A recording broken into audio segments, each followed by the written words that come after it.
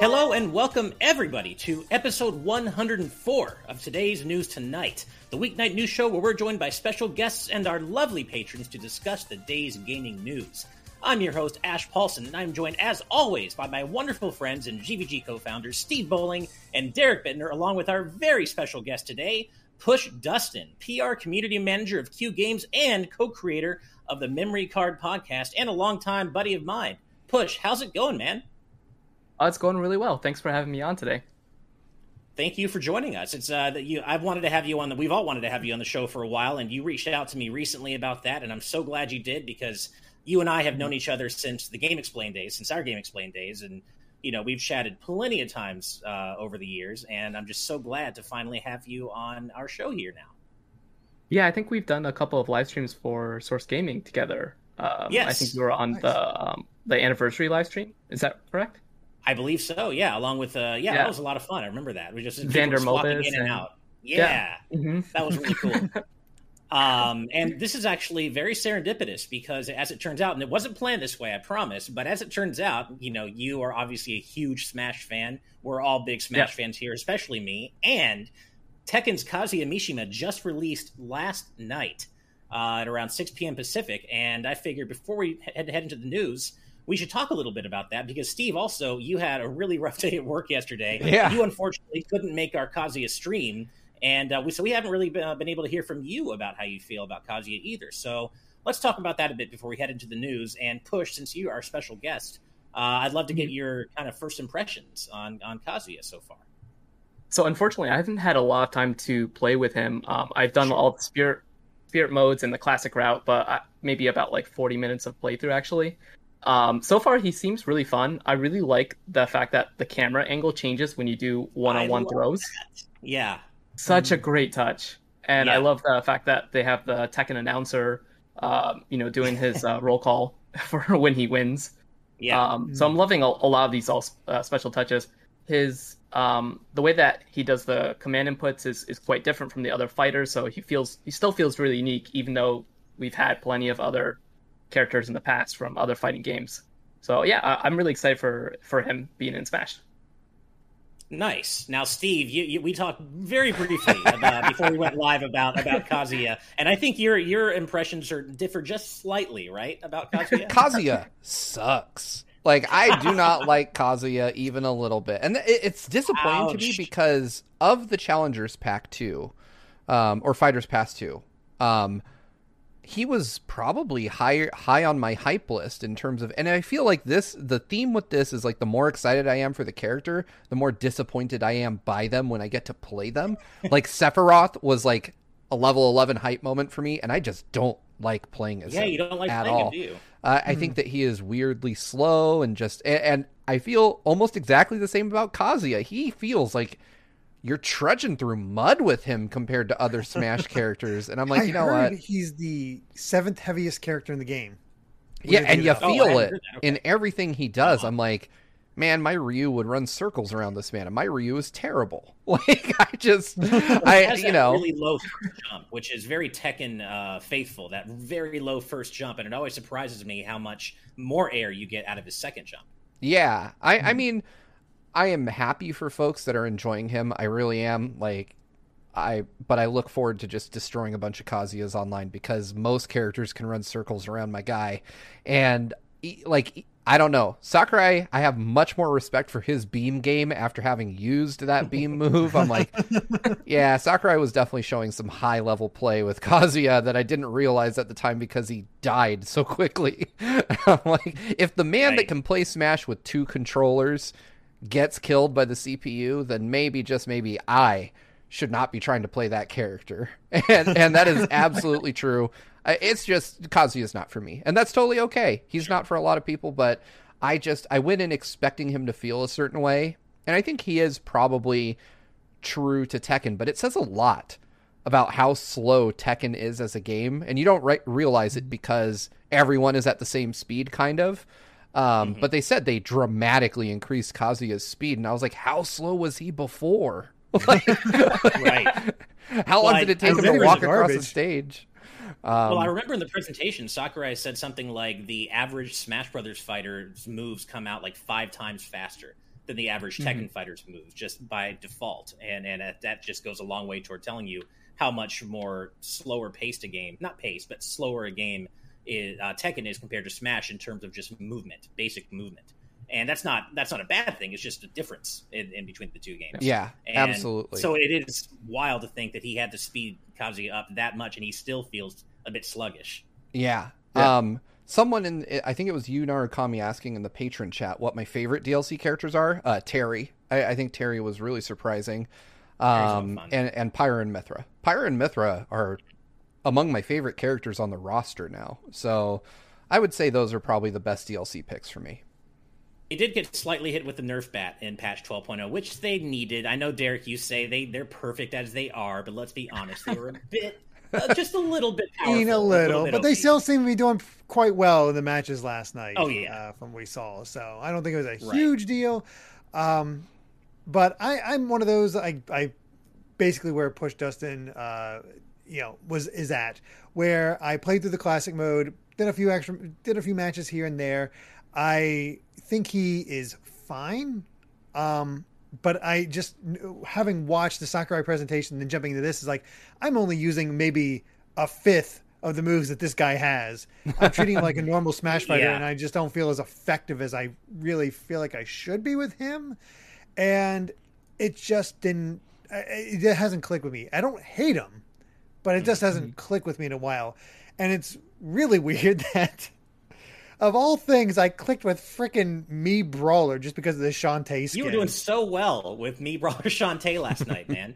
I don't understand it. I really don't. But something about that setup has just killed it. Is killing for me last night. Who knows if that'll be something? But it's like, all right, well, apparently I have to pay attention to Mii Brawler at this point, and see how it goes. But I generally enjoy him. Love the stage. Stage is fantastic. That's what I was going to say. It really is. Yeah. I would say it's probably my second favorite stage at this point. Next to Terry's stage. DLC stage or second DLC stage. Yeah, I should be clear. DLC stage. It's honestly one of my favorites too. It's great. I love the idea of shattering the walls on the stage. I think that's a really cool addition that makes matches more interesting. Right. And as Sci-Fi Lullaby says, and you guys know I was going to say this, the Tekken tunes are so good too. And my wife and I spent quite a while last night just going through my music and listening to a lot more of the modern Tekken music. God, that stuff slaps, man. I'm so glad more people are going to be exposed to Tekken music through this stage. And the stage itself is so much fun. I got to ask, Ash, did you pick up Tag Tournament 2 for the Wii U when it came out?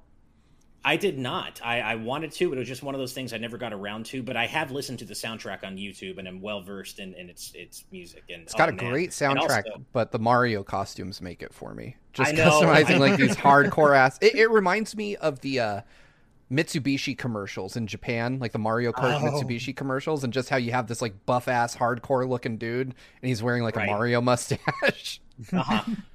Yeah, that game's a delight if I have it anywhere. I feel like we got to ask before we move on, because it's a question almost everybody, for everybody with Smash discussion involved. Push Dustin, your pick, your call for the final DLC character. It's so hard because on the spot. I mean, no one could ever predict Kazuya. Like Kazuya and Pyra Mithra, I think they all came out of left field. Even Sephiroth. Like this whole pass has been really surprising. So I still feel like Resident Evil has like a shot at either as a character or as a Mii costume. I feel that they're long overdue in Smash. If I had to pick a third-party character, but I think the last character is probably going to be a Nintendo character. I think it's going to be a promotional pick. Yep. It's going to be like Auron or who was the Incineroar. They tend to have the last character be a new character, so that way it could kind of keep the roster very fresh for a long, long time. So I would expect that kind of a Nintendo character to kind of keep the roster from feeling outdated. I'm trying to figure out which character that would be, though, because we don't necessarily have a new game unless they pull from somebody in WarioWare, which would be wild. They could do Breath of Wild 2 as well. True. That's what Steve is thinking. See? I know, Steve, you were saying that. Yeah. I don't join that. I don't think they're going to do that. I do think it could be a first-party character. I think that's possible, but I'm still split. I do also still think it could be a third-party character. Push, you didn't say Sora, so you're automatically wrong. And no, I mean, that's obviously my pick, but I do think there is a good chance it could be a first-party character. I don't, because Breath of the Wild 2 won't be out by then. I don't know. Yeah. It's hard. They kind of have to spoil a character if they're going to do it that way, which makes me wonder about that. Like maybe we could get Emmy. We could, of course, get a Gen 8 Pokemon. There's a couple possibilities in there. And we could get Zelda. That's true. They could do Breath of the Wild 2 Zelda. Do you think people would be upset at having 3 Links and then 2 Zeldas, technically 3 versions of Zelda? If you know, depending on how you break that down for the Zelda reps. I think no matter who the character is, people are going to be upset because it's not Crash, it's not Master Chief, it's not the one that they've been hoping for. There is going to be so much disappointment surrounding that final character, and that's going to be rough. No matter what happens, I would love it if we got Emmy, but we also got an Echo of Samus, just in her Dread outfit, like with the maybe with like the invisibility power that we know she has in that game or something. Cornflakes in our live audience patron chat, speaking my language, is saying The Last Fighter is version 13.0. Is that a sign for Sora? Of course, referencing Organization 13. I love that idea. I love that. I'm sure it's not, but I do love that idea. Push, do you not think that Resident Evil spirits being added as like post-launch DLC spirits kind of soft disconfirms a Resident Evil character? I don't think spirits. Yeah, I mean, I think spirits don't deconfirm characters. Like we've seen Min Min. I think did Pyra have a spirit as well? Yeah, she did. Yeah.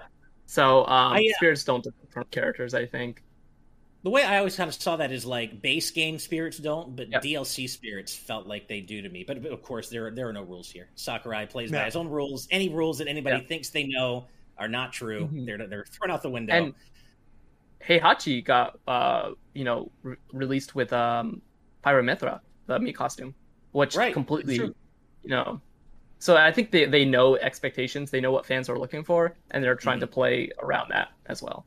Yeah, makes sense. Well, like you guys, I don't see myself ever being good with Kazuya. I think he's fun, and I certainly wouldn't complain getting him on random or anything, but he's not a character I think that I will continuously go back to and try to improve my game with. He just doesn't jive with my personal play style. For my, and I know Steve, you'll back me up on this, my money, my favorite fighting game character in Smash is still Terry. I love the way Terry plays. And I love his specials and his command inputs.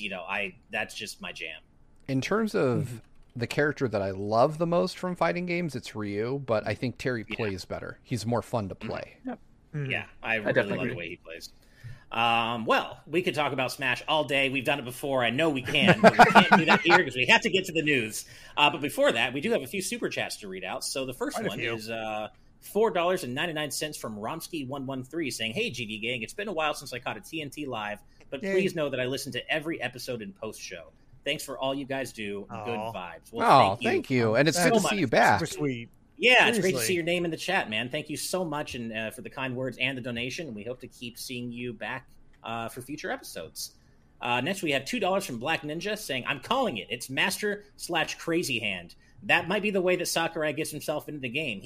His are the actual Master and Crazy Hands making this game, right? So, I mean, at that point, you might as well just call them Glover."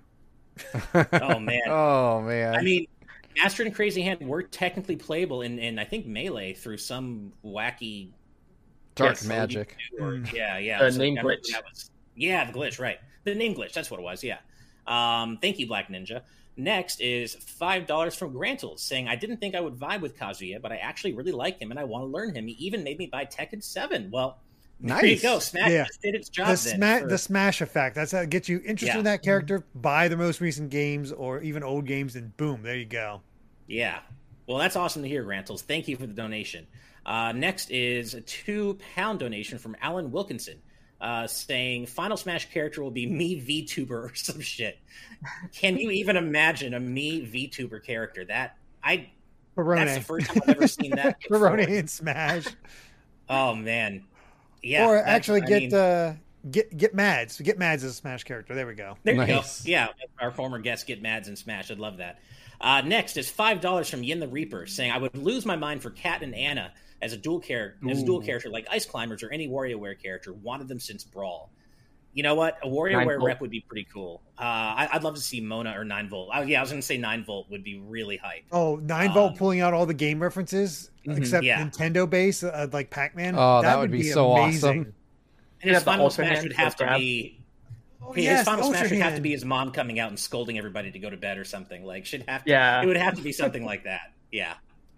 I would love thank that. you very much. Oh, Ian the get a Reaper. like Yeah, a I little love that boost idea. from what is it, 5 Oh. amp or what's that? Because his buddy's name 5 18 volt? volt. 5 volt. 5 volt. 5 Yeah. volt. Okay. So I actually when they had the Smash Bros ballot entry, I waited until the last possible moment, so like midnight on the last day that Oh, was man. open, and submitted 9 volt. And I was like, Nice. because I knew that like whatever I submitted wasn't gonna make it into Smash for 3DS and Wii U, but I knew it was like, okay, it's gonna be used for the next game for sure. So Nice. I'm gonna make sure this Nice. is the last possible entry, so it's on the top of the list. Nice. Well, So you if got 9 one more volts shot. is in, Yeah, awesome. Next is $2 from Red Chaos 173 saying, if Tekken made it into Smash, why not Travis No More Heroes 3 version?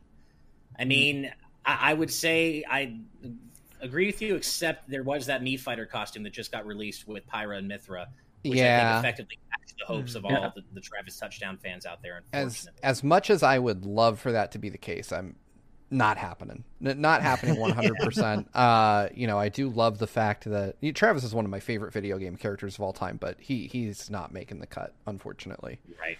Um, But I am glad you yeah. brought him up, Red Chaos, because we weren't able to make this its own story. Yes. But I do want to point out that a screenshot recently came out of No More yeah. Heroes 3 with Travis wearing a "fuck racism" T-shirt, and I just love that. That's That is awesome. perfect because fuck racism, hell yeah. Yeah. And I'm glad that you gave me a reason to bring that up. So thank you for the donation and for bringing up Travis, Red Chaos. And finally, we have a $1.99 donation from Esax08 saying Master Chief finishes the Fighter Pass. And yeah, I think we've all heard a lot of people Yeah. saying it has to be that because Master Chief finishes the fight would be like the perfect splash screen. It really for Chief. It It would would. be, It but I would have to imagine that it would have to come alongside an announcement of like Master Chief Collection coming to Switch, which has been long Right. rumored, but I don't think it's going to materialize anytime soon, if it ever does at all at this point. Because I think I've been hearing Right. rumors about that for like 2 years. So Yeah, Right. same. Although right? I will say, Top Dog saying Master Chief is going to be a Mii costume, I'm not opposed to that, especially if he comes with music, like we've seen before. Getting that Mjolnir mix of the main theme, that would be hype as hell to have that in the game as a something to pop on a stage, you know? hell yeah. That would be. I mean, I do think when it comes to it being the final character, if we're talking about maximum hype, right? I think the only third-party characters left that like hit that high, super high note in a broad sense are like Master Chief, Sora, and maybe Crash. I think everyone else is kind of, unless I'm, and Eggman. correct me if I'm wrong, if I'm thinking of not thinking of somebody.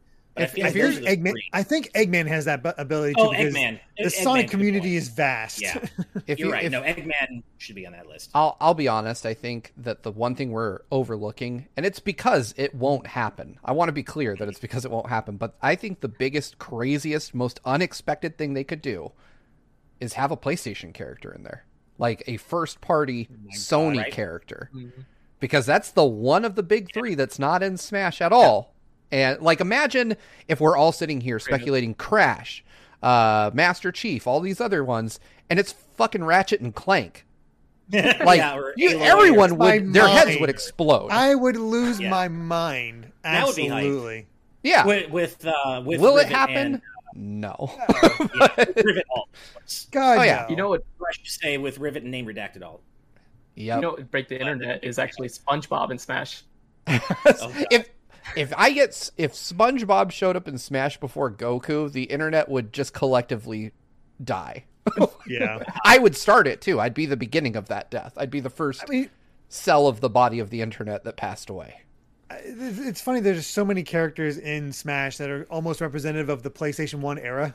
We got Tekken, we got Final Fantasy, we got there's another one that was like around that era, but I forget. But either way, it's Metal Gear Solid. Thank you, Nincobra. It's Yeah. crazy how they're just sort of like, yeah, I'm going to take this. It'd be kind of amazing to just finish it off with their own character, but Yeah, we'll see. It's going to be a really interesting hype moment, no matter what, because someone out there, a lot of people are going to be really happy, and then a lot of people are going to be really upset, no matter who. I get nervous thinking about the final. oh, it's going to reveal. be that the internet's going to be a too. mess that day. It is going to be like, it'll be the one time people are hyped for their character to be me costumes during the Sakurai presentation. Yeah, Right. give me anything. Yeah. Well, thank you again, everybody, for the donations. You're all so generous. And just as a reminder, any future Super Chat donations we get, I will read out between news stories, because we do have to get to the news. And as hype as we are, all of us, about Smash, I think our first news story is about something that we are all not nearly as hyped for, given E3 recently. So let's Want to get be that up on hyped for screen. it. I want to be, yeah, I want to be hyped for it. So, the Final Fantasy Pixel Remaster Collection. You know, that set of FF 1 through 6 that's only coming to Steam and mobile. Well, Square recently released a 30-minute Japanese video that is for some reason has since been removed. That you can't watch it anymore at its original location. But it included new looks at all 6 games and screenshots here of FF 1 through 6. Kind of giving us an early look at the revised sprites and just kind of how these games will look. FF3 in particular is very interesting because it is the first time this game has ever been remade in 2D, and especially for a non-Japanese audience. And it reopens the wound. The wound hasn't even had a chance to scab over yet, and it's already being reopened. I want these games on console, on Switch specifically, because these are looking great, other than the font. The font, I don't know what. Yeah, it is the UI and the fonts fonts are terrible. It doesn't even look good for mobile phones. Yeah, I don't know what it is to Square Enix and Western fonts. It's an oddly narrow font. Like, it has major readability issues, even for, folks without any visual disabilities to speak of. I mean, right. I guess the advantage of it being released on Steam is we're going to get mods for that pretty quickly, I'm going to assume. Exactly. Yeah. One thing about the font, though, is that they might be using the half-width characters in Japanese for the English text, so that's why it might be narrow. Oh, I was thinking about that. If you've ever typed in Japanese on your computer and you don't turn off half width, everything looks very strange. So I would lay money that the game will not release with this font selection in the US. I could be wrong. I hope. I think it would be different. Let's hope. But there's a lot of space there that used they this can font use. before, though. Yeah. I feel like they've used this font before, though, in some of their other mobile titles. I could be wrong. That's just offhand, but I feel like they have. I'm sorry. I looked at the YouTube chat and saw BJ Bovia. It's literally Arial Narrow. I use it in manga. Nice. Well, Nice. and there's nothing wrong with Arial. I like Arial as a typeface in general, but it's just something about it looks very plain and off here in these Final it doesn't Fantasy fit at all. Yeah. Though, You want something chunky. I do want to say our good friend, the other Brandon in this case, is mentioning how he doesn't like the look of the games, and I haven't taken a long look at these yet. I just pulled the screenshot right before the show, which shows FF1, by the way. I threw FF1 up on screen. I don't like what I saw. I didn't think it looked particularly good. I mean, I'm hopeful that 6, because that's the one I'm most interested in, that it looks better than what I saw for 1. If you click through 6, I think obviously I've not played 6, but it was pointed out that when Terra, Biggs, and Wedge are overlooking on the cliff face overlooking Narsh, you can actually see the village of Narsh below, which I think is actually really cool. Like Um, the houses are way more pronounced, like from the canyon view down into Narsh. I like that. And while I do think Terra's hair is a little bit too bright, she still looks way better than she did in the previous mobile version, which, I mean, everybody in those games looked really bad.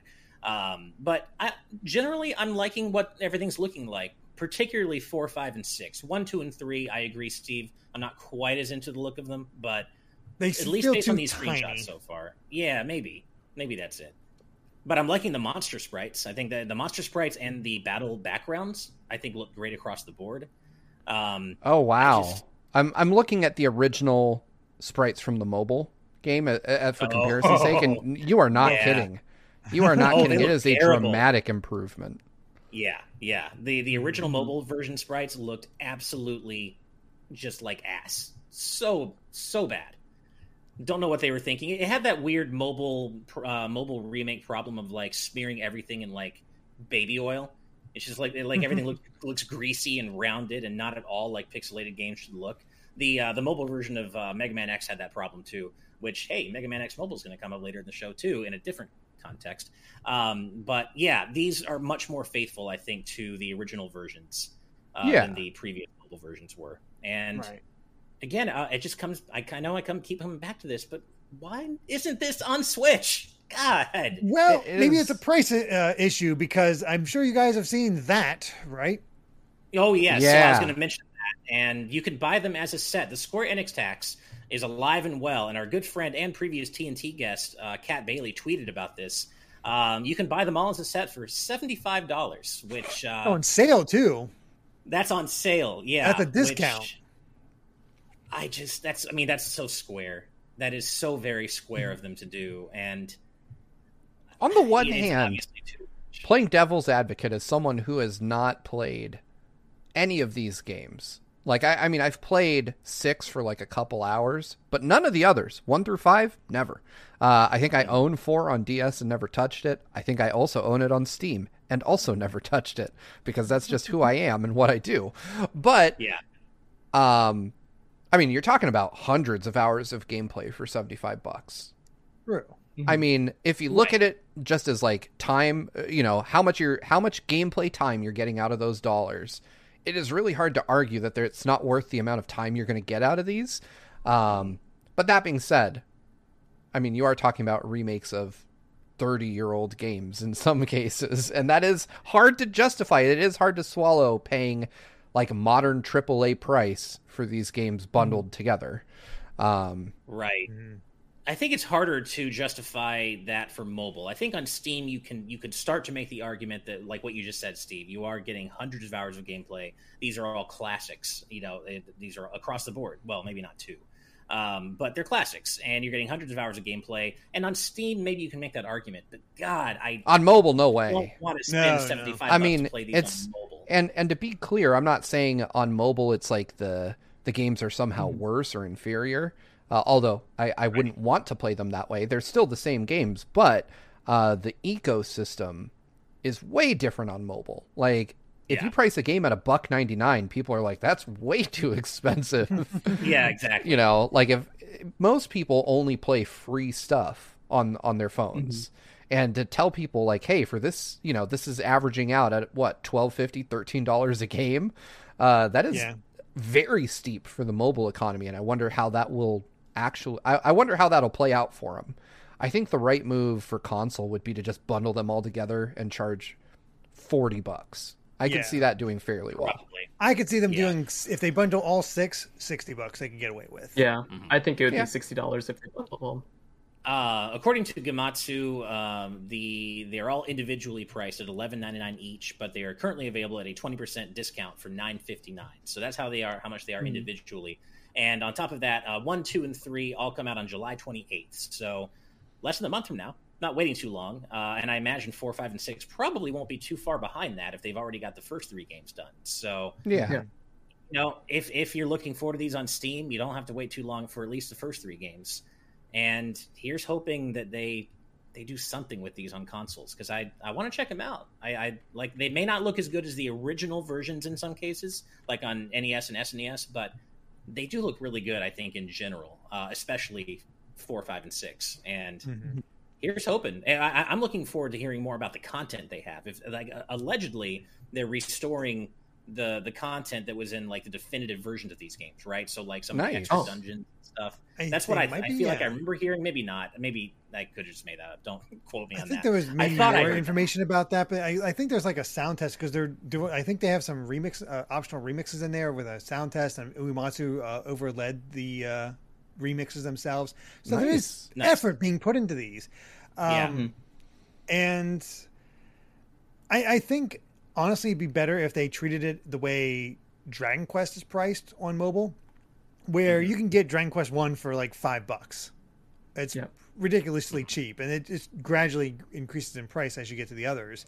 And I feel like they could have done that model where honestly 1, 2, and 3, $5 to $7 each, and then you get to the $10, $12 range for 4, 5, 6. Because 2's not great. 1 is dated but still fun. 3 is dated but still fun. And good luck with the Crystal Tower. You're gonna die. I hope it has quality of life updates for stuff like that. One would hope for any like save anywhere. Yeah, exactly. I really hope so. But yeah, I mean, we could of course go around and belabor it's not on the Switch point forever, but everyone knows everyone wants it on consoles. Hopefully that happens. But yeah, we'll probably see updated looks at these games at 4, 5, and 6 as their eventual release date draws nearer. But before we move on, we do have one more super chat from Skull Kid Tiger with a $5 donation saying, Kazuya stream yesterday, 56 minutes and 30 seconds. Ash admits Sonic 06 is good after a Sonic thrashing. I'm gonna take issue with that. I remember you telling me that I have to admit Sonic 06 is good after you won with Sonic, and me saying, yeah, it's still not so great. If I'm wrong, the internet's here. You can tell me. If I did admit that, then fair enough. But I don't remember that. So somebody on YouTube or the internet will check, I'm sure. Keep you honest. Yeah, exactly. So, but either way, that was a great match, Skull Kid Tiger, and that was a good thrashing for sure. And thank you so much for the donation. And well, let's go ahead and move on to our next news story then, which has to do with a big old Phil Spencer interview about the future of Xbox. So IGN, in honor of, I think, episode 500 of their podcast, had a big interview with Phil Spencer where they learned just kind of odds and ends about the next several months of Xbox and kind of where Phil's head is at with the Xbox console roadmap. And I'm just going to kind of go down in the headers here for the IGN article. The first major point is that their efforts with Xbox Series X and S are being informed by the challenges they faced in the Xbox One era, which that's a good thing because the Xbox One, it was weird how on top of the world they seemed to be with the Xbox 360. And then the Xbox One came, and then the whole borrowing games from friends and DRM thing just absolutely tanked their efforts with the Xbox One out of the gate, and that was pretty rough. Moving on, this is kind of more businessy stuff, but they're saying that engagement is the key metric of success for Xbox. The quote from Phil is, the number one metric that we can look at to see if our business is actually growing is, are people playing more on the platform? That's obviously not anything new, and that is what they're using Game Pass to help grow, essentially. Yeah. And as we said before in the show, Game Pass is clearly their focus in terms of a service approach over just focusing on the hardware aspect like PlayStation does. And by the way, feel free to interrupt me at all if I know, Steve, you might have something to add. I did want to give our audience a little update. So I mentioned on the last episode that I would try xCloud on my web browser and see if it worked. Oh, okay. It sucks, just like I expected. And honestly, I am of the belief that it's not Microsoft's fault. I think they're doing the best they can with it because I have never played a game streaming service through an iOS web browser that does not introduce like an unacceptable amount of controller lag. And that's just, I think it's just how Safari on iPhones is written. So yeah, if you were thinking of playing xCloud on your iPhone or iPad, maybe just don't. it's I tried playing, I intentionally put it through the ringer. I played Forza and I played Doom Eternal, and they were unplayably laggy. The game was streaming in like real time. It's just my controller inputs were not being reflected anywhere near to when I was putting them in, and that sucks. Apple, just let them make the app. It works great on Android, I can tell you that. So yeah.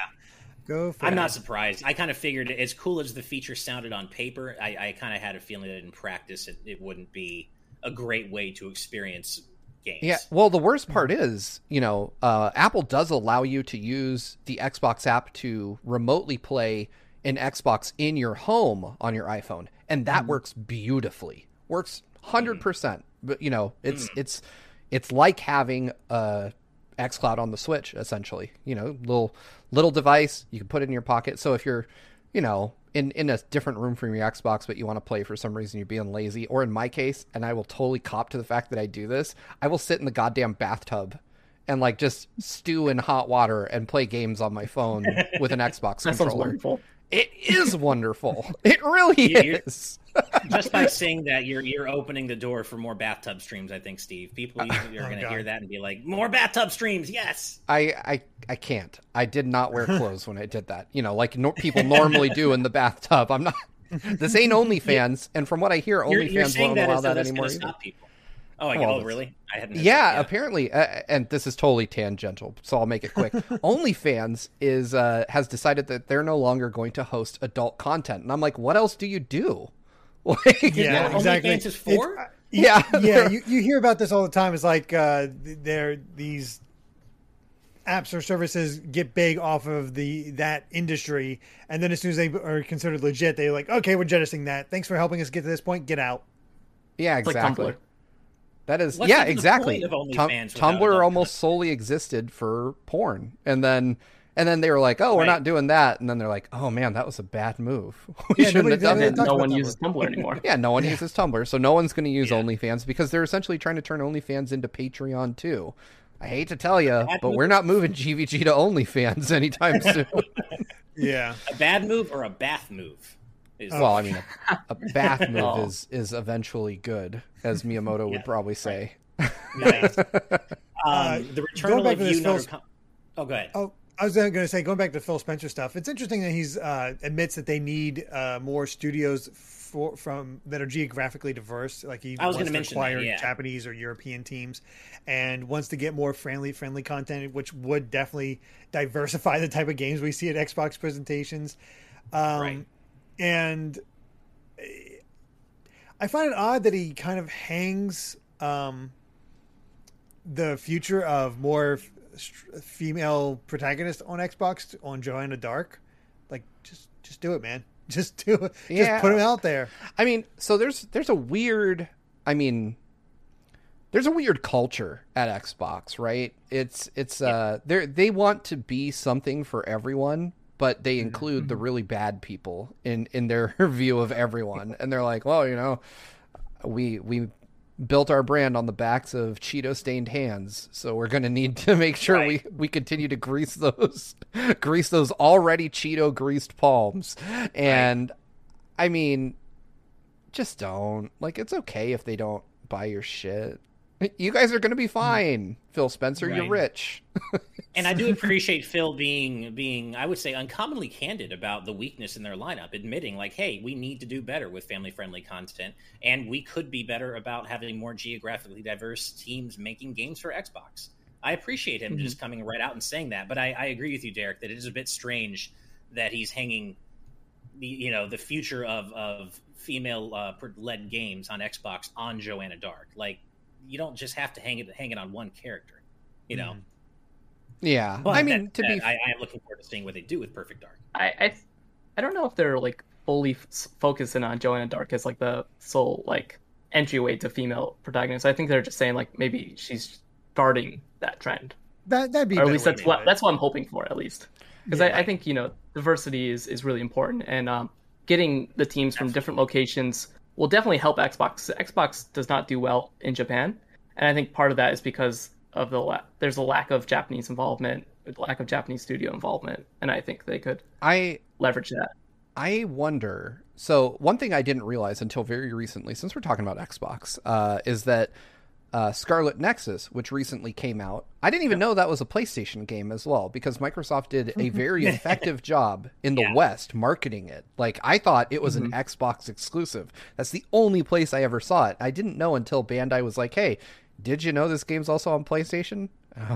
For the first time in a long time, I was like, no, I didn't.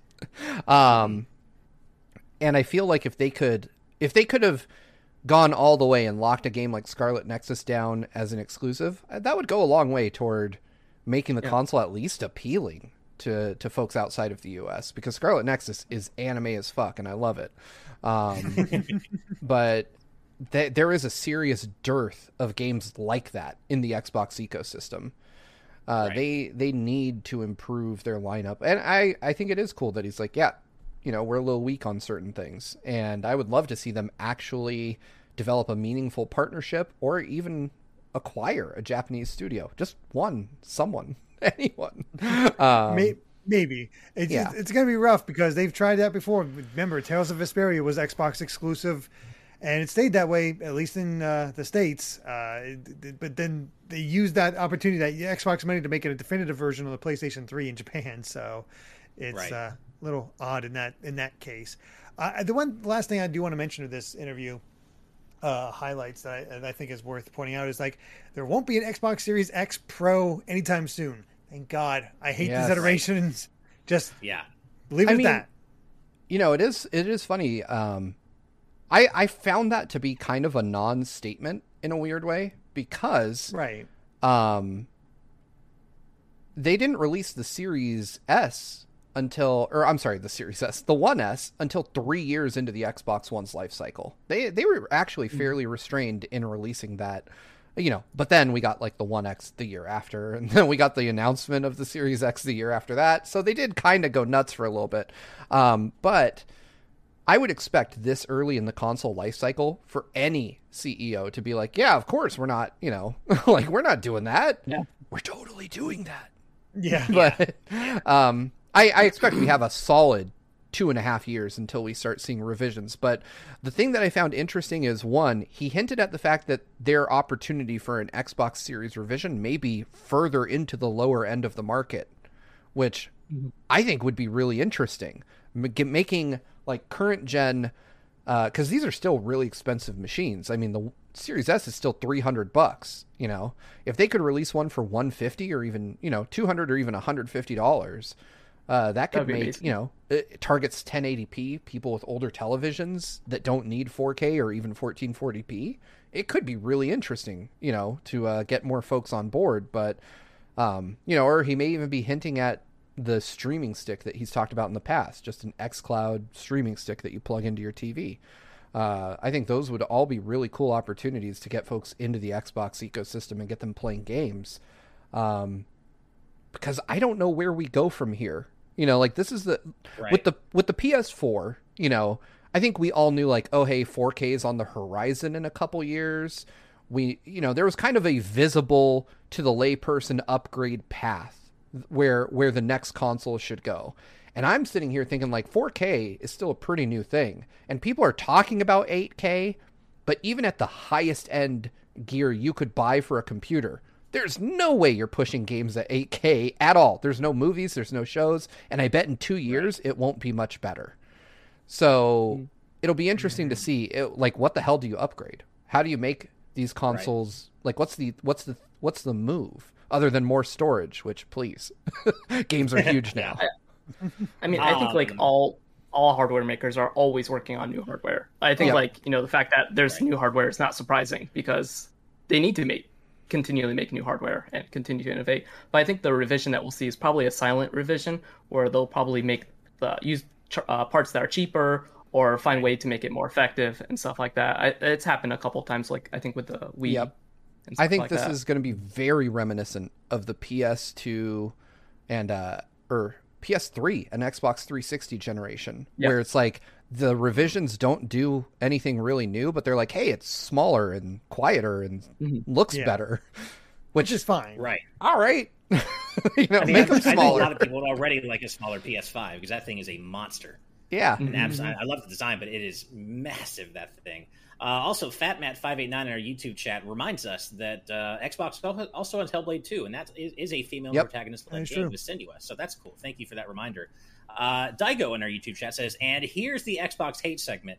I don't know where that comes from. I don't know if you saw our E3 coverage. Forza 5 pushed me to get an Xbox Series X, so no Xbox hate here, man. And I think this discussion has been primarily positive. Trust me, Sony does a lot of dumb crap. I border on being an Xbox fanboy to some folks. So I have been playing my Xbox more than anything else because of PSO2. So yeah, I definitely will call out any manufacturer, any platform holder on stuff I think is dumb or bad. But no, I love my Xbox. I play it. It's probably my most played console out of the big three right now. Which that'll change, but it always does, you know. Yeah, right. That depends on what's out. But the one other thing I want to mention about this, and I think fans will absolutely agree with Microsoft on this, is that the next thing Xbox wants to announce for Halo Infinite is a release date. Right? Sense. Like it feels like it's just been way past time for a long time for them to announce a release date for Halo Infinite. So hopefully that is coming soon. Halo Infinite, I always come in kind of like cool on them before I play them, and then I end up devouring the story mode of these games in like 2 days. So I love playing. I suck at multiplayer. I'm glad it's split off into its own thing. I'll be honest, I probably won't touch it. But the single player campaign I will play through probably multiple times, once by myself, more times in co-op with friends if it has co-op campaign like most other Halos do. But Halo is definitely it's the reason I bought my first Xbox, and it continues to be a series that, with the exception of ODST, I've played every single one, and that's just on me that it came at a time in my life where I didn't have time to play. So, right. We'll see. Cool. Yeah. All right. Well, before we move on to our next news story, we do have another super chat to read out from BlazeStar25 with $10. Thank you so much, saying, I realized this last night, but out of the 10 DLC fighters, 5 are from JRPGs and 3 are from fighting games. I still love everything we've gotten from Smash, but I wish there was more character variety. They definitely have been leaning heavily on the JRPG characters for Smash DLC characters. And as a dyed-in-the-wool JRPG fan, I'm fine with that personally, but I do hear you on the diverse front in terms of getting characters from different genres of games. You make a good point.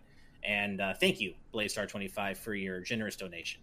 And so, yeah, it's very likely we'll be getting a Halo Infinite release date pretty soon. But the subject of this next news story probably isn't going to be getting a release date for a long time, if this rumor is true. So let's get that up on screen. So, Grand Theft Auto 6, there is a rumor making the rounds from a known leaker named Tom Henderson, who is known as a source for Call of Duty and Battlefield 2042 leaks. That GTA 6 is going to be set in a modern-day Vice City, but might not launch until 2025, which, to be fair, given the scope of Grand Theft Auto games, does track, but that's a long way out. And there are a few more interesting details here. Apparently, GTA 6 is going to include multiple playable characters, including a tech-savvy woman, which I know that's something people have been wanting to see from GTA, is a playable female character. Hopefully that's true. I think that would be great. It's also allegedly going to have an evolving map, kind of like Fortnite, like a map that changes in real time, in response to wide-ranging events. I don't play Fortnite, can you tell?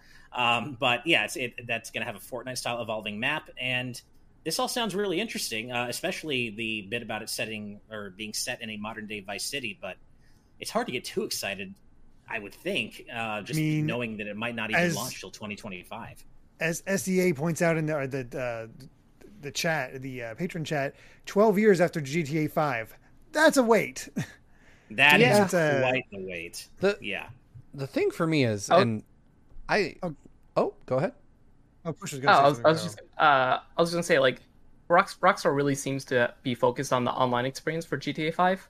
And I think that's why, like, GTA 6 taking so long makes a lot of sense, because they're probably going to build online as a very core component of the next game. Yeah. Agreed. I think you're completely right about that. I think that we're going to see GTA 6 stands a good chance of being the most dramatic shift for the series since GTA 3.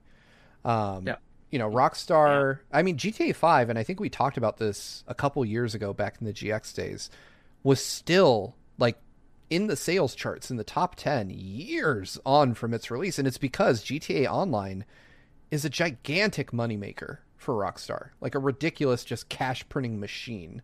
Like you could easily make, I don't even know who the equivalent of Iwata would be for Rockstar, but you could have him just holding a GTA case with dollar bills popping out of it. Right.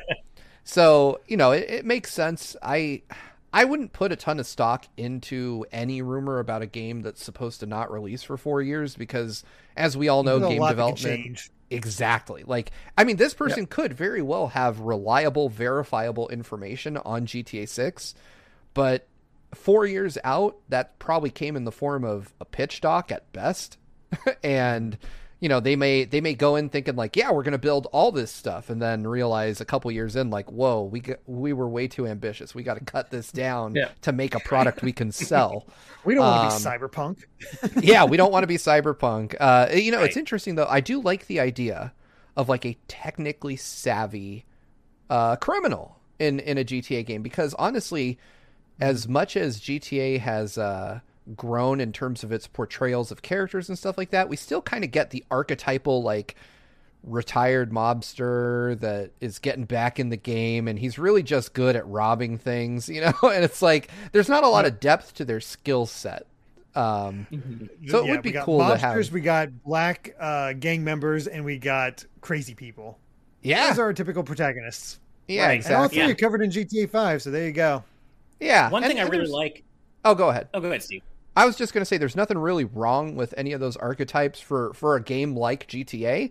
It definitely fits, but I would like to see somebody who's like into sophisticated white collar crime as an option in a game like GTA, where, you know, the kind of person who wants to rob you without even knowing that their hand is in your pocket. You know, I think that could be a cool twist on the entire series, but, you know, I would also be happy to just run around, you know, Liberty City or Vice City in this case and just blow shit up and go wild. So I think it could be, you know, I'm confident that GTA 6, whenever the hell it comes out, will be your typical Rockstar joint. It'll be huge on production values, huge, even bigger on the marketing budget, and you know, fun to play if it's your thing, but probably not going to break any molds. I don't think GTA has ever really like.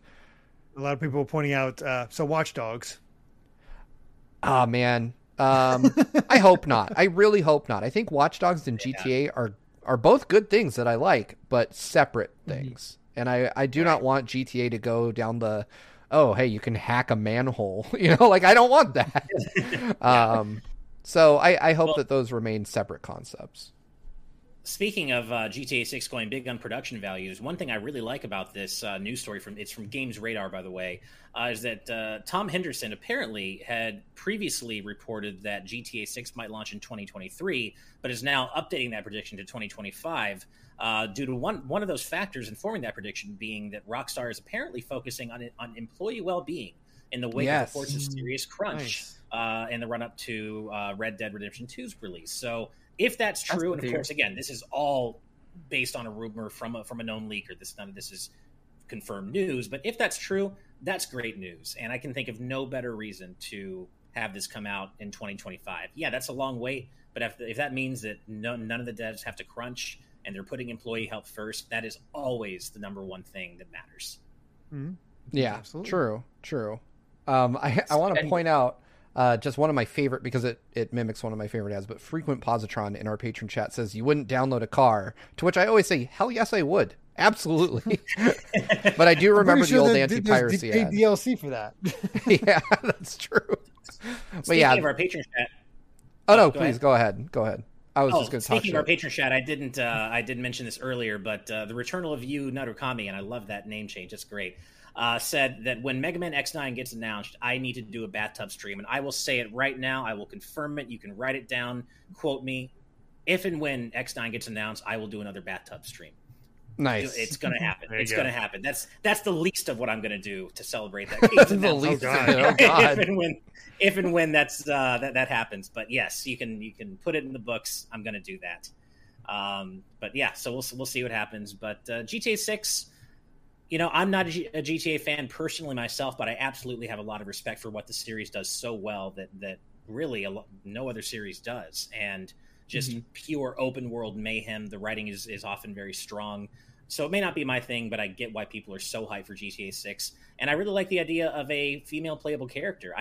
And correct me if I'm wrong, but I can't think of a lot of games that have explored a female character in a criminal underworld context. Like, I not feel like outside a lot of games character that focus on creators, that. because like Yeah, Saints outside Row of you can play. creators. Yeah. I mean like bespoke characters, of course, but yeah, so we'll see what happens with it, but we're going to be waiting a while because it's, what is it, 2021? So 4 more years if this rumor turns out to be true. So we'll see.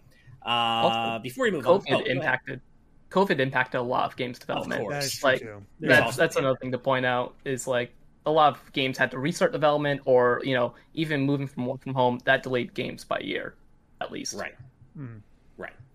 Cool. Well, before we move on, we have another super chat from Daigo for $5. Thank you so much, saying, thanks for explaining. Sorry I came off rude. Keep up the great work and Mega Man Legends Collection, please. Oh. Well, I certainly am right there with you on the latter half of that. Mega Man Legends Collection, hell yeah. I'm sorry to say I'm not quite sure what you're referring to in the former half. He's referring to the Xbox hate comment. Oh, got it. It's all good. You didn't come off rude at all. I was just having a bit of fun, man. Don't even worry about it. Thank you for saying that, but I was just having a bit of fun. You didn't come off rude at all. It's all good. And thank you so much for your donation again, Daigo. Yeah. All right. Well, we've been talking about a lot of rumors and a lot of hearsay and stuff, but let's Returnal to some confirmed news that is pretty exciting. Oh, wow. Well done. I've been waiting on that one. I've been thinking about it the whole time we were talking about Nice. GTA 6. So, Housemarque, Returnal and Superstar Stardust HD developer Housemarque is the latest developer to join the PlayStation Studios family. And I think I speak for all of us when I say, hell That makes yeah, sense. man. It makes sense. It tracks. Housemarque is a talented developer. Returnal is great. Not every part of it is my cup of tea, but I really think it's a great game. And Super Stardust HD, man, it's been a while since I played it, but I played it a lot back at the PS4's launch. And this is great, man. They're really talented folks. Yeah. I've played quite a bit of Returnal. Still can't beat it. I still suck at it. Same. It I've not is played it yet. It is a really good game, and it makes good use of the PS5. I'm excited about this announcement, one, because Housemarque has consistently made great games on PlayStation hardware, but the other part is that the CEO of Housemarque was fairly candid about the fact that if Returnal didn't do great, he wasn't sure if the studio could weather that. If, the future of the studio was kind of bet on Returnal. And to see that Sony, was like, damn, good job. Here's presumably millions upon millions of dollars makes me happy. Knowing that they'll continue to make games, whether it's on, exclusively on PlayStation, I don't really mind. The thing I found interesting was that apparently this is just the second acquisition by Sony in a decade.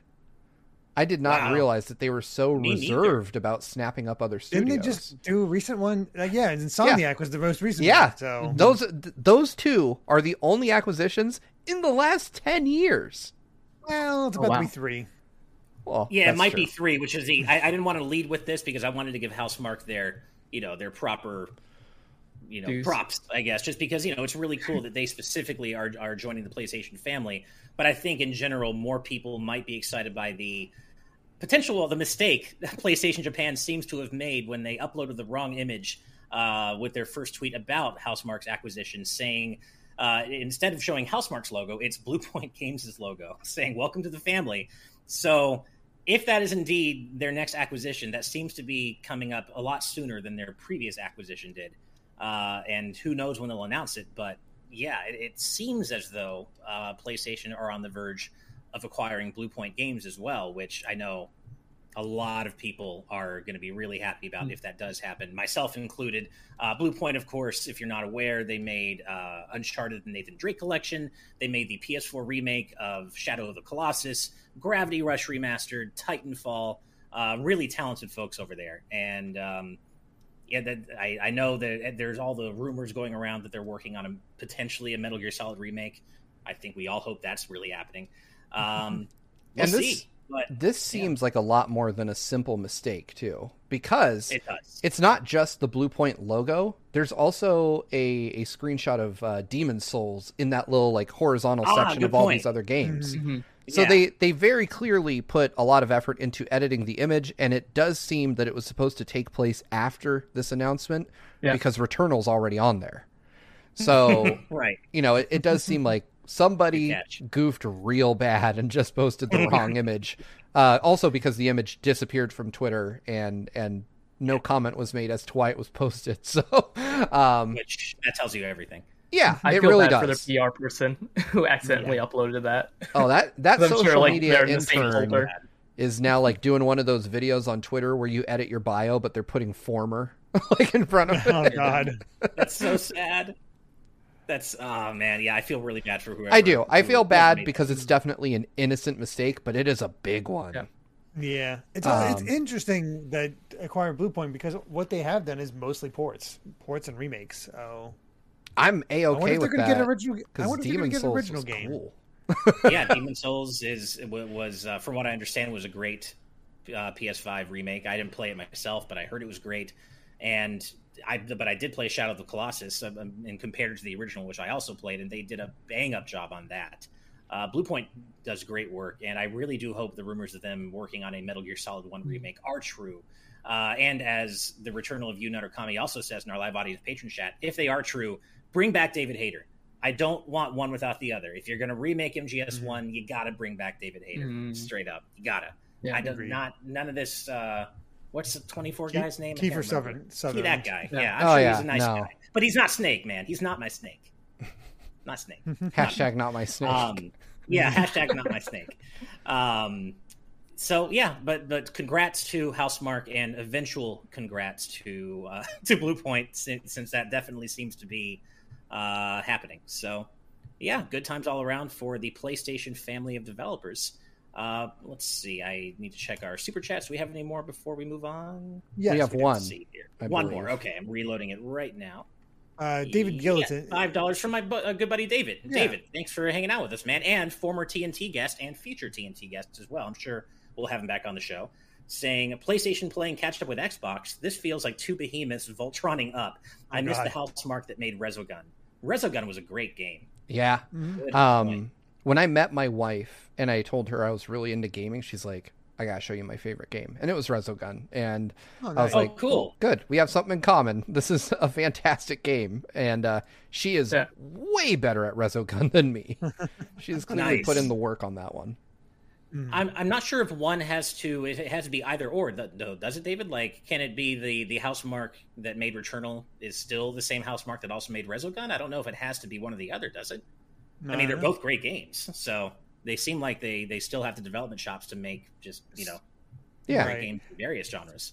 But thank you, David, for the donation. Oh, go ahead, Derek. Absolutely. Well, definitely thank you. But I feel like I gotta bring this up before we move on because both chats are going wild. Our mods are going wild. This Summoning Files is getting a sequel, which is notable because I have not played that, but I've heard it's really good.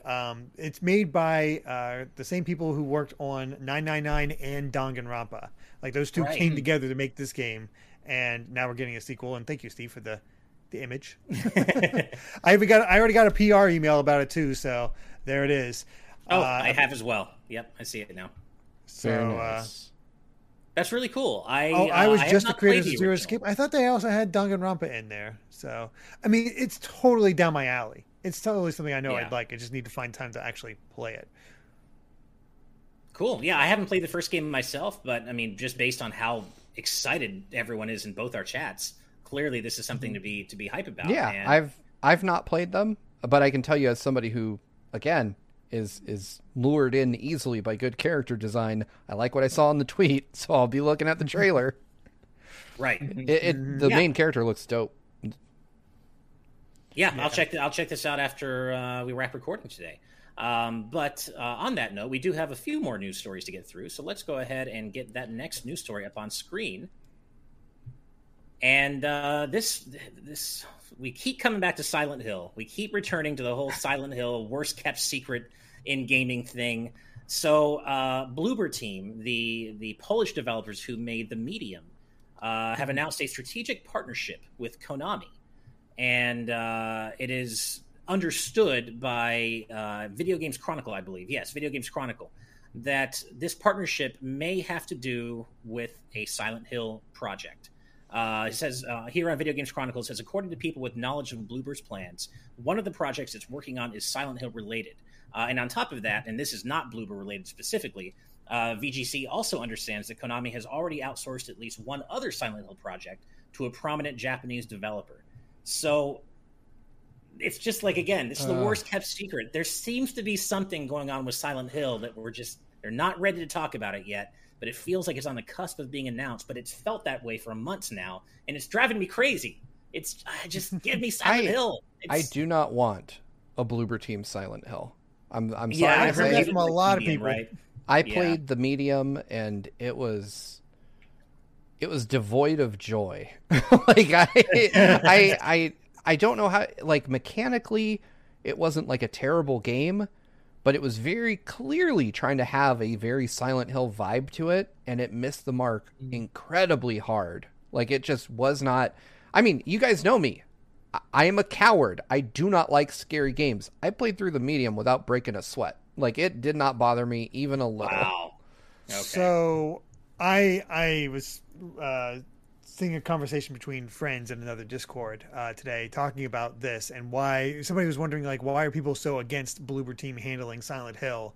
And they provided a Twitter thread of what the Medium story is all about and the very poor implications that they have involving characters with mental issues. Yep. And it is, oof, that is a wolf. And apparently it's something that's come up a few times in their games, because they've also done Layers of Fear and what was that? Oh, the recent Blair Witch. Thank you, Push. So yeah, oof. I was not aware of that. That's a shame. And taking that aside, assuming that someone else writes the story for them, the games just aren't like the games that I've played from them do not evoke that same sense of fear that Silent Hill is so well known for. And I mean, they definitely try.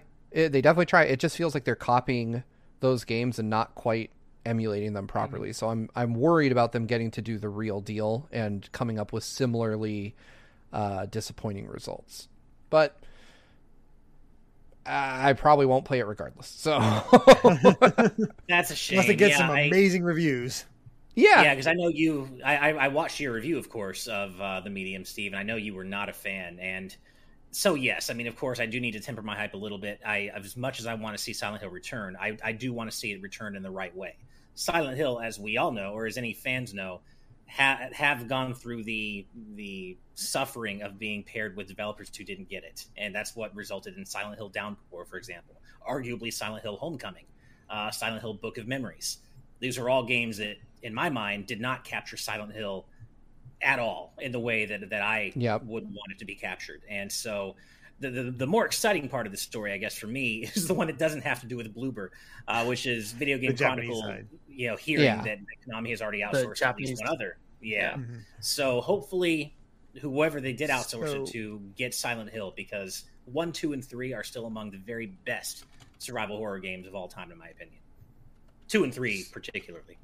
So Zain Mosi in the YouTube chat saying that's what Silent Hill games are, based on emotional trauma most of the times. That is very true, but there's a difference from what I understand how Silent Hill treats it to how the Medium treats it, which from this Twitter thread, I admit I have not played the Medium, so maybe Steve will back this up for me. I don't know how much he remembers or anything like that. But from what it sounds like, it's like their solution to, you have mental issues, you need to be put down.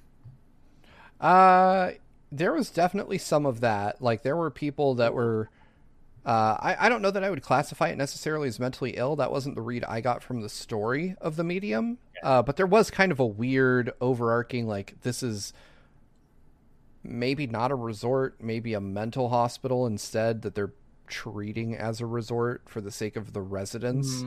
And people were disappearing and being killed. But the whole story, like, I will just come out and say it. I don't like to talk too ill of games, especially from small teams. The story is convoluted as hell and really difficult to follow, even when you're playing it contemporaneously and taking notes. Like, it was just a mess. I remember being like, there were twists and they would happen and they felt like they came out of nowhere. Like, there was no, most of the storytelling within the Medium is environmental and not good. Like, there are things that happen that you're like, what is the significance of this to the overarching plot of the game? Like, what does this teach me about my goals or my character's motivations or anything? And I found that thread. Nice. I put it both in the live audience and the YouTube chat. So if you want to read, get more of it, because it's a big thread for me to sum up. But there it is if you're interested.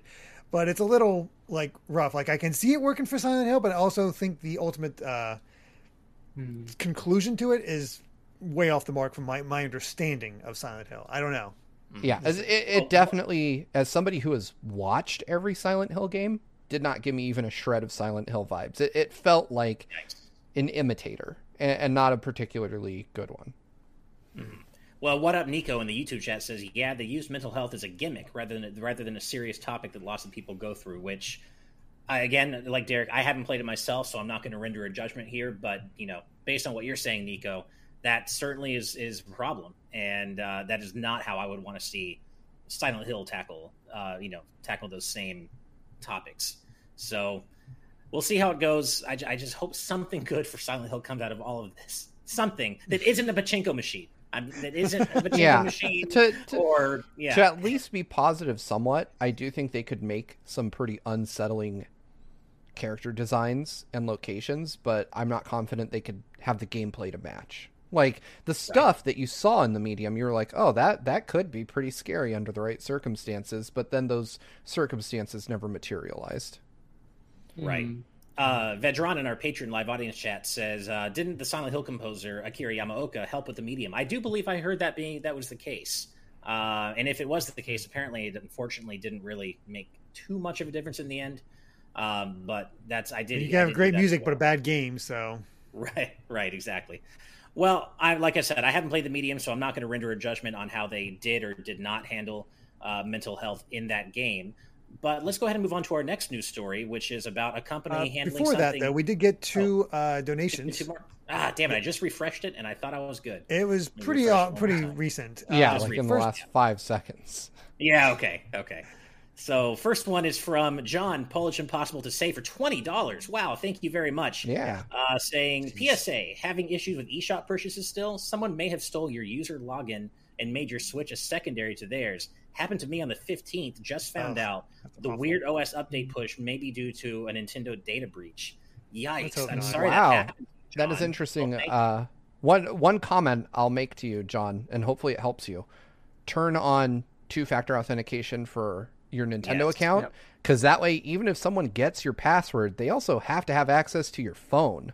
And I can tell you, being someone who works in games media, I have it on all my accounts, and every couple months or so, on either my Twitter, my Instagram, something else, someone finds a way to try to log into them, and I get a text from whatever service it is saying like, hey, someone in Ukraine is trying to get into your Instagram. I'm like, good luck. It's pretty boring in there, but that'll save you a lot of heartache. I actually learned that lesson the hard way after somebody hacked my PSN account and bought $200 worth of gold in FIFA. And I had to spend a long time on chat with Sony being like, I don't like FIFA. I don't even own FIFA. Like, why would I buy $200 of DLC for a game I don't own that you can see my account has never played? But they eventually refunded me. But yeah, it was a nightmare, and that just convinced me. I was like, put it on everything. And I have had a few scares here and there, but fortunately, since I did that, no one has ever gained access to any of my accounts. Yeah, definitely. Well, two FAs, definitely. Yeah, absolutely. Well, John, I'm really sorry that happened to you, but thank you for the PSA, and all the best to you, man. Finally, we have $5 from Maximum Low Blow saying, have you guys seen the new... That's a great name. It is a great name. I love that name. Have you guys seen the new Contra trailer? Apologies if you already talked about it. So, no, I haven't seen it, and no, we haven't talked about it. So I've actually been checking it out now, and it's a new Contra game. It's for mobile. No. It's called Contra Returns. I will post the trailer here in the chat for anybody who wants to see it. It's something. It actually reminds me a lot of something we're going to be talking about a little bit later in the show, oddly enough. So it's Contra for mobile. It's pre-registration starts today, Android and iOS. It looks better than Rogue Core, which that bar is so low it might as well be underground, but it's not really what I want to see from Contra. I'd be curious to hear what our resident Mega Man and Contra superfan 112 has to say about this, because I know they're also almost as big a Contra fan as they are a Mega Man fan. But yeah, it looks okay, I guess. But thank you for the donation, all the same, and for letting us know that this exists. I had not heard about this. So thank you very much. And all right, well, cool. Let's go ahead and move on to our next news story, which is just good vibes all around and an objectively good way of a company handling something very important. So, Nintendo just released their new corporate social responsibility report. And this comes from our friend Stealth, by the way, on Twitter. And they highlighted a very important section in particular, which is the introduction of a partnership system, which, and to break it down, basically just guarantees the same level of benefits for people in same-sex partnerships as it does in heterosexual marriages, which... Hell yeah. Yeah. And especially considering this is the Japanese branch of Nintendo, NCL, that's a particularly big step for them, given the cultural norms associated. with LGBTQ plus, communities and populations in Japan. So the fact that they're taking this step for the Japanese branch of the company is particularly great. And there's not too much to say other than this is obviously an objectively very good thing. It's been a long time coming. It should always have been the case. And hell yeah, Nintendo. Yeah, this is a good thing. I imagine that Nintendo of America has had something like this in place for years now. But, right. We talked about with Utada on the last episode, Japan is not really the most progressive country in certain ways, and they're making progress. And I love to see something like this because for Japan, this is a way bigger step than we here in the States think it is, right? So to recognize that there are folks that deserve these privileges within their ranks, it means a lot, especially because Japan is a country where it's still not.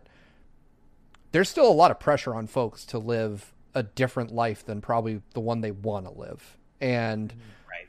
I feel like it's just a good thing all around. Yeah, Japan.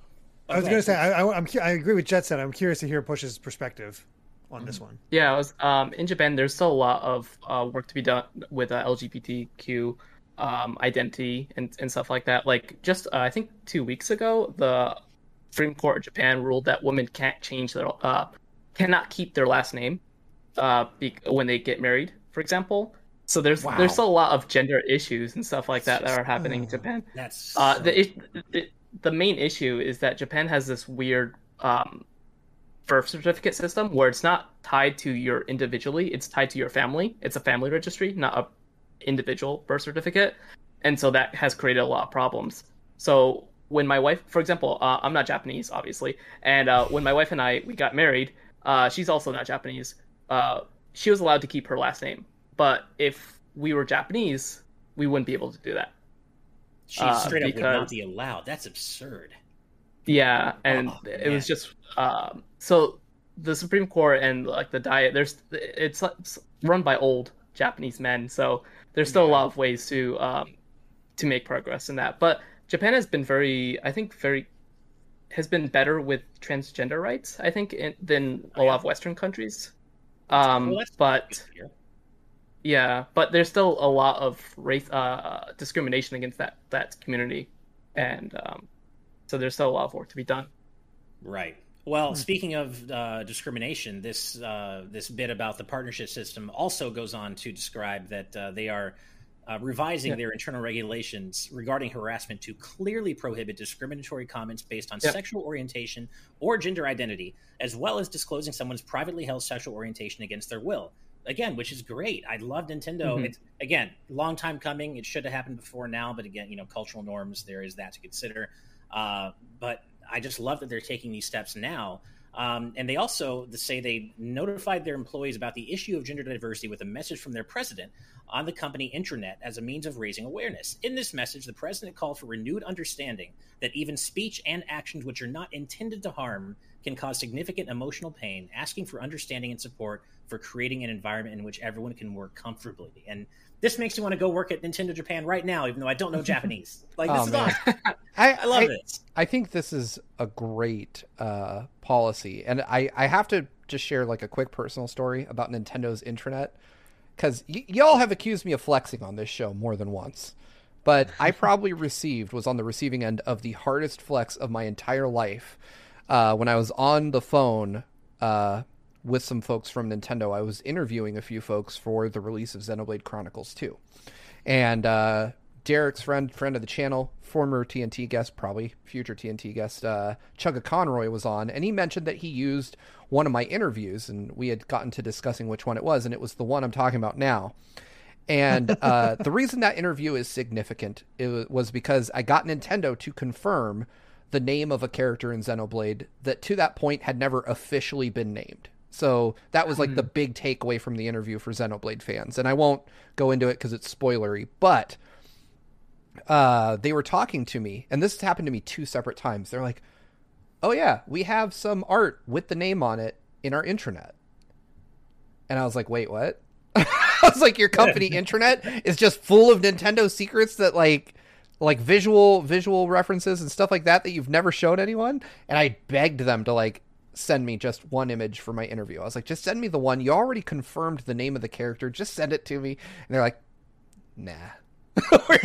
we're never going to let you see this. They did the same thing to me for Bowser's Inside Story. They had shown me, they had told me, they described what they were looking at to me. They're like, oh yeah, we have some old concept art where we used claymation. We were thinking of doing claymation. We still have the stuff on the intranet. I was like, just send me those pictures, damn you.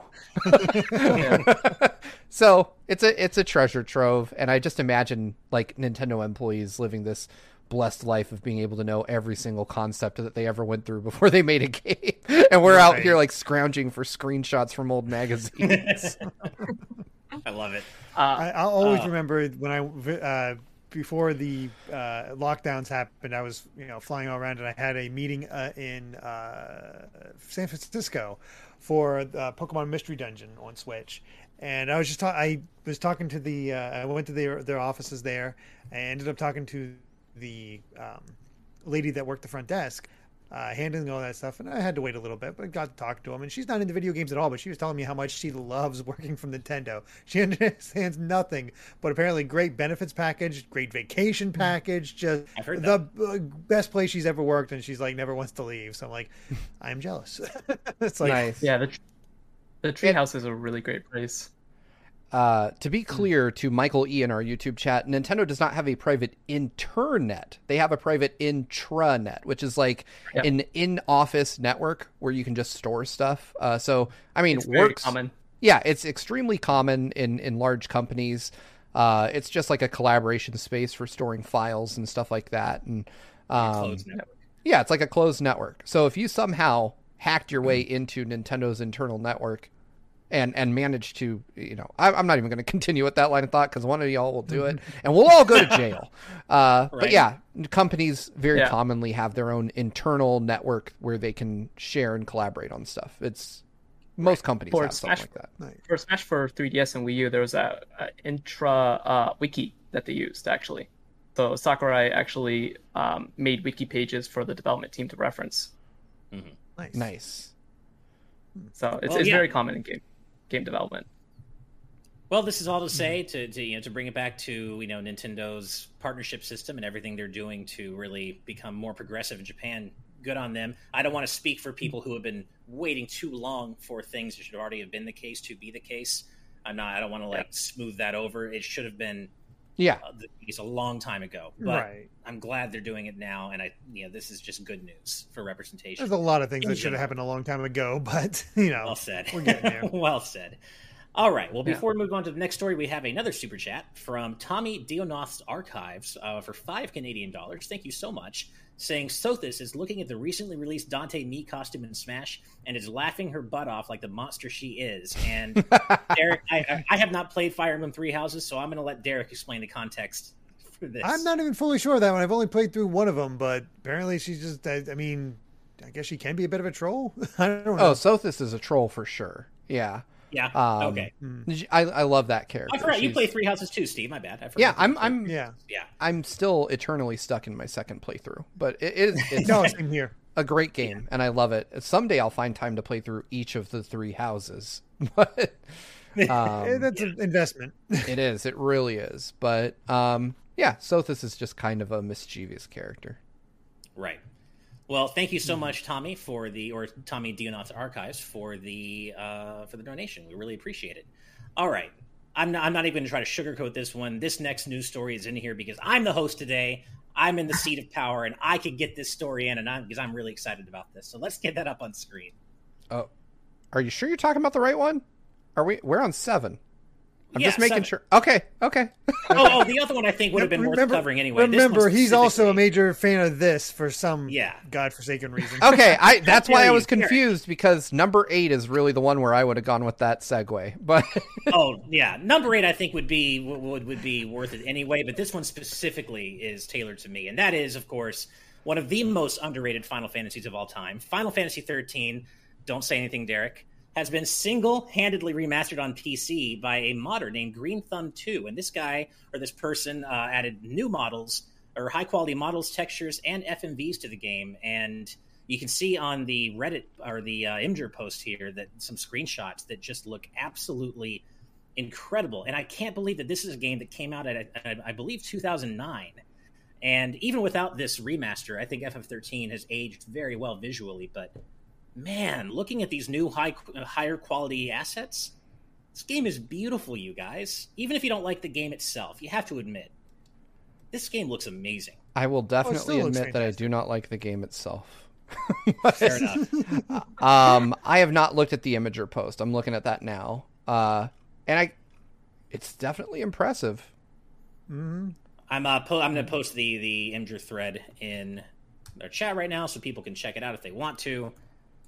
But yeah, I love FF13. I think it's incredibly underrated, misunderstood. It's not perfect. It does have problems. I'm not saying it's like the best game ever, but FF13 is great. And I think this just makes it look even better. And it revives my wish for an FF13 remaster, or FF13 trilogy remaster, as it were. I really hope to see these games remastered this generation. The big issue I have with this is that if you're going to provide me screenshots of the fan remaster, you should put originals side by side, because I'm sure it looks better, but I couldn't tell you how. Yeah, that's how I'm kind of sitting at looking at these. Like, I'm looking at it, and it's one of those things where I'm certain it is of higher quality, but it looks the way my mind remembers Final Fantasy 13. Fair enough. Yeah. And so, like, give me a little slider, let me let me scrub between them. But I will say, in the close-up of Lightning on that thread, there is detail present that I probably would place well beyond the abilities of the PS3. Like, you can see in the the individual threads in her I don't know, Cloud Strife wannabe turtleneck thing. Oh my God. Yeah. No, I mean, hey, as Rob Armanek says, holy shit, these are way better. And I admit, as the resident FF13 fan on this panel, I'm sure, I don't want to assume for you, Push, but most people aren't big 13 fans, and I just happen to be one. As someone who played a lot of FF13, I got the platinum in 13-2. That's one of the very few platinums I've ever gotten is 13-2. Hey, 13-2 is good. I'm just saying you have to convince me on 13. Right. I think 13 and 13-2 are both awesome for very different reasons, but I definitely get they're not everyone's cup of tea. But as someone who spent a lot of time playing 13, I can tell how much better these look, and I really, really hope we get remasters of these games. Lightning Returns, I could take or leave. I didn't really like Lightning Returns at all, but at least the first two games I love, and I don't want to see them forgotten and relegated to the the Xbox 360, PS3 annals of history. I want to see them brought back for new audiences. Sure. So I just like to see people have a second chance at checking these games out. I think there's some really weird revisionist history that went on with 13 where they actually reviewed quite well, but people act like it's just tanked and sold terribly. It sold well, it reviewed well. So I just like to see them get another chance at it reviewed well, but the general opinion was not good. Yeah, I was going to say, I picked it up off the back of the reviews, and I was like, this ain't it. I tried playing it. I was like, I don't like this. You will have the exact same experience every time you play. Yep, I get it. It's not for everybody, and I'm not going to tell people who hate it that they're wrong, but I do think there is a great game there for people like me who enjoyed it. I just don't think it's across the board. No, but I will say separately of this, and I wish they presented the mod in a different way so that I could tell the differences, because it's a game I'm not overly familiar with, and like I said, looking at them without context, it is a little hard to spot the differences. But I mean, it's still a remarkable effort to do that for any game. To take a game and completely overhaul its visuals is no mean feat. Not anybody can do that. So I applaud them for doing it. Like whether I like the game or not, it's a cool thing that they did to bring this game up to a more modern standard. And this is all one person who did this, one modder. That's really an incredible effort there. So just really cool. If you have access to FF13 on PC and you're one of the chosen few who can see the virtues of the game like I am. Kidding, of course. If you love the game like I do, and you have access to it on PC, check it out. Might be worth it for you. But with that said, we do have one more news story to get to. But first, we have a super chat, which provides me. Oh, please go ahead. I have to send this maybe in the green room, but I found the mod online, and they have a model comparison of the base and the high nice. quality, and There we go. and the screenshot they use is the armpit. What? Okay. Uh-oh. I mean, all right. Oh yeah. Let's Okay. see. Sure. Yeah. So Okay. me Well, there you see. go. It's such a weird screenshot for them to use. Why? Why is that? Now I understand why this person spent so much time remastering. It is a very specific reason that makes me feel uncomfortable. That's a Is really it weird one to sad use. that I'm guessing the one on the right is the new one because I cannot tell. Be honest, my vision sucks. The one on the right is Yeah. I believe, Yeah. the one. Yes. You can tell there's some telltale like weird shadowing on the last or the I old guess that's version. true. But that was my main takeaway too. I was like, there's some weird dithering or something going on with Lightning's shirt. Her armpit is decidedly more high res, but you can really see it in what is that, like the pauldron that's on her shoulder? There's a lot more detail on the right. yeah. Yeah. I'm posting this in both our chats for folks. who wanna check that That's the out. best. I'm like I was trying to look like where do I look to find the best difference, and I couldn't quite find it. Right. So yeah, as I said, this is all to say that if you do have access to the PC version of 13, check these mods out. It might be a great way to replay the game. I certainly would like to replay it at some point. That's why I want that modern. I don't have my PS3 hooked up anymore, so that's why I want that modern, remaster to happen. Gotta get a PC for this. I know, right? Yeah, Yeah. that's true. All right, so we do have one more news story, but before that, we do have one more super chat that sets me up with a perfect segue. Thank you so much. It's Junker with a $2 Canadian donation saying, Mega Man.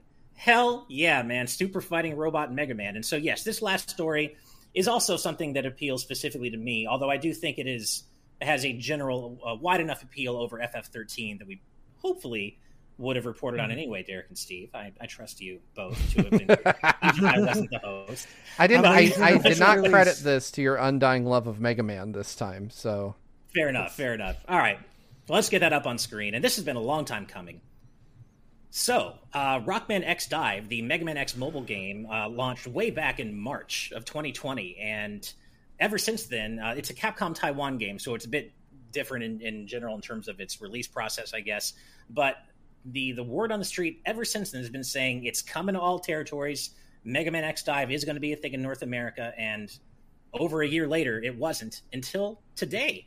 The Mega Man X Dive beta test is available now for North America and the UK. Unfortunately, though, only on Android, which means I can't try it, and that really hurts me. I know I have an it always iPhone seems over like it's here. always these beta tests and everything else are always available only on Yeah. Android and never iOS. It says something about what the hell are you doing, Apple?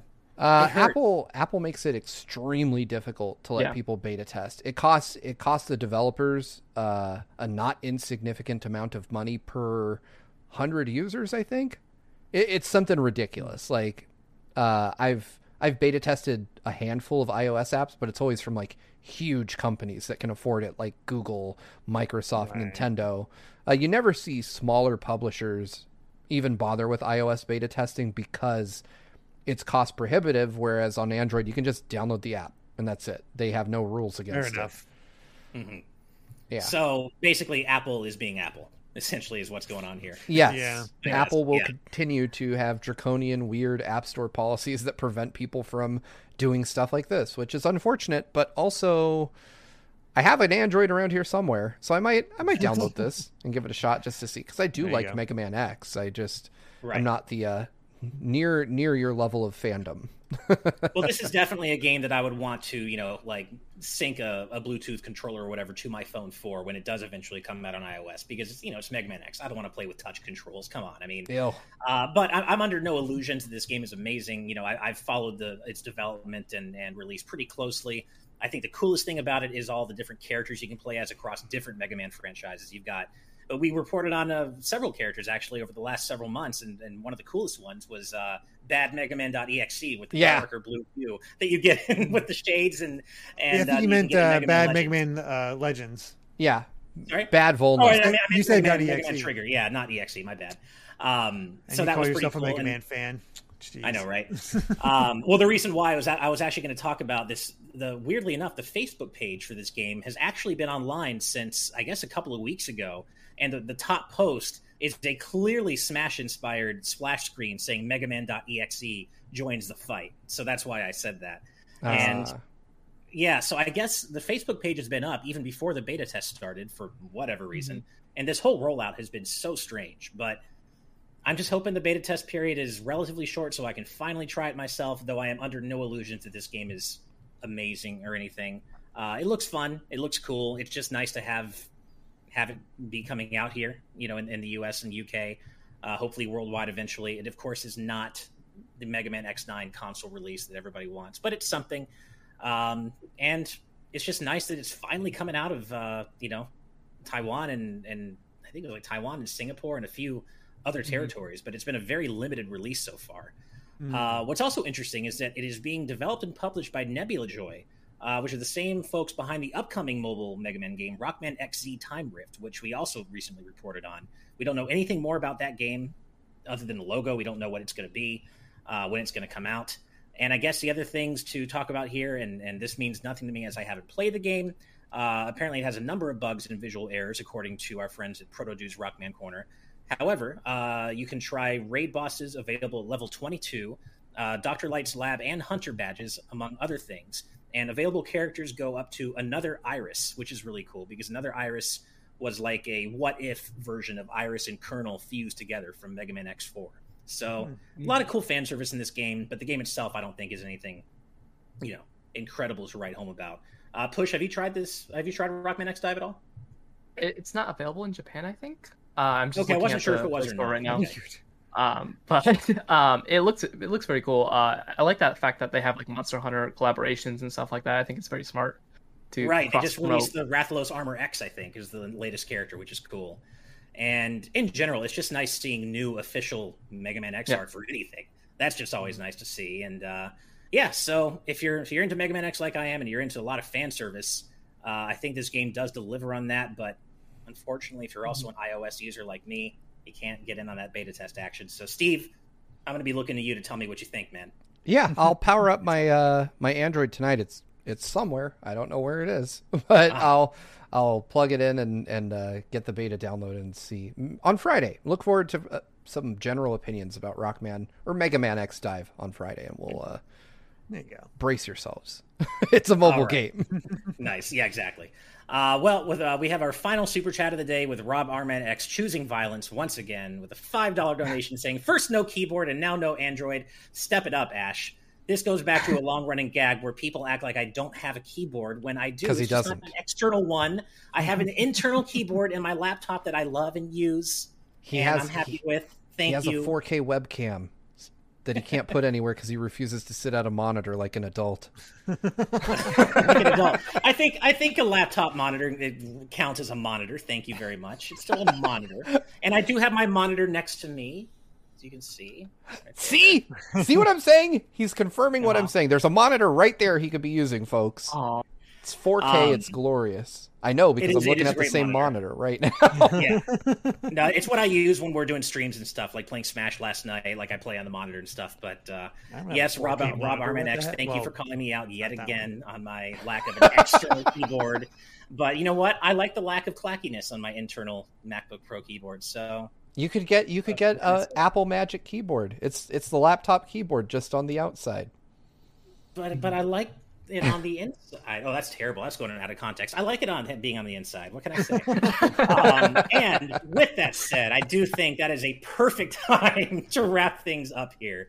So, Push, as always, we like to let our incredible audience know where they can find our guests. So please, Push, tell us where we can find you on the internet, man. Yep, you can just follow me by searching Push Dust In on Google. I can be found on Twitter, YouTube, Facebook, Instagram, and soon to be TikTok. So, oh boy, I'm everywhere. I like that you said push Dust In, because I fully admit to being one of those people who always assumed they would just push Dust In. And yeah. I made that same mistake, and I know you mentioned a lot of people have made that mistake. So I'm glad you. It's I don't get offended or anything. It's cool. Such a common mistake. People don't. When people hear that my name is actually from a garbage can, then it makes sense for them. Yeah. Like they think that my name is Dustin. Yeah. Yeah. it's his instructions.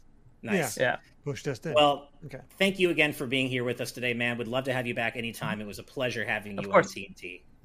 Yeah. And Thank you. well, that brings us to the end of episode 104 of today's News Tonight. So thank you all for joining us, as always. But before we leave, we have to give a massive thank you to all of our patrons at the producer tier and above for helping to make this show happen, because without y'all, it wouldn't be happening. And we love being here 3 times a week with you and our live audience patrons. So thank you from the bottom of our hearts for helping to make this show a reality. Additionally, an extra special thank you to all of our patrons at the executive producer tier and above. And those awesome, wonderful, fine folks include Jared Edinger, Brandon Bovia, Rob Arman X, Etiono Ben, Dan and Twistle, Dennis J, Z Patty, Hyrule Hermit, Sky Blue Flames, Adam O'Sullivan, It's ATM, Octopuppet, Richard Herrera, Michael Phone, Aiko Carroll, The D-Pad, Vesmio, Waffle King, Kitty Kong Facts, Angel Martinez, Vedran Hotik, 112, John, Joshua Hunter, Evernight Studio, Benny Yao, Emerald, Azran127, Kinrule09, Pagrima, Jake Pelka, Geller, Shiny Turkey, Joseph Rutkin, Charlie Bird, Geeky Griffin, Lucky Wonderfish, Kyle, Top Dog 23100, Young Ben Kenobi, Doug Shomix, Andrew Medeiros, Orem M, Sakuragi, Becca, Rocks the Cat, Fizzywig Hoyd, Critmonger, The Legend of Groose, Eddie B, Kai Ed, Kit Fisto, West Egg, Deaneth, Kota, Michael McCaw, Matthew Wong, Goron Amber, Straight Lace, Justin Matthews, Hoobie, Wolf X Blake, Moon Macarons, Mega Conrad, Ascaron 809, Kane, Captain Finlandia, 60 Minutes and 60 Seconds, Christopher Masterson, Spicy Pandotter, The Game Orb, Dano the Artist, Grantles, Ravelox, Synchrolord, Brainchild, Rosa Pardo Bowling, Hi, Mom.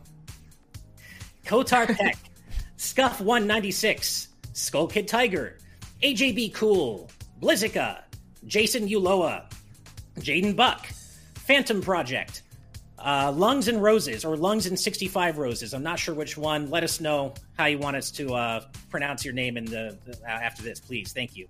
Darik, Jeff Ed, Ray Clausen Jr., Nathan the Voice Actor, Hulkamaniac 55, Chibi J, Bongo Lover, and finally, last but not least, Mumbling Yeti. Thank you all so much for your incredible support of Good Vibes Gaming, today's News Tonight, our whole channel, everything we're doing. We just love you so much. And as a reminder, if you want to check out everything we're doing over on Patreon, you can find us at patreon.com/gvgaming, where we have a whole host of tiers ranging from $1 a month all the way up to sponsoring our show for $400 a month. But we have a lot of cool different perks at each tier. Our most popular is our $5 live audience tier, which allows you to interact with us and our special guests 3 times a week during the show in a exclusive live audience patron chat. But even if you don't support us on Patreon and all you can do is support us here on YouTube, we would really love it if you like and subscribe. Every little bit truly does help. So thank you so much. We love you all, and we will see you next time for episode 105 on Friday. Until then, everybody, good night and good vibes.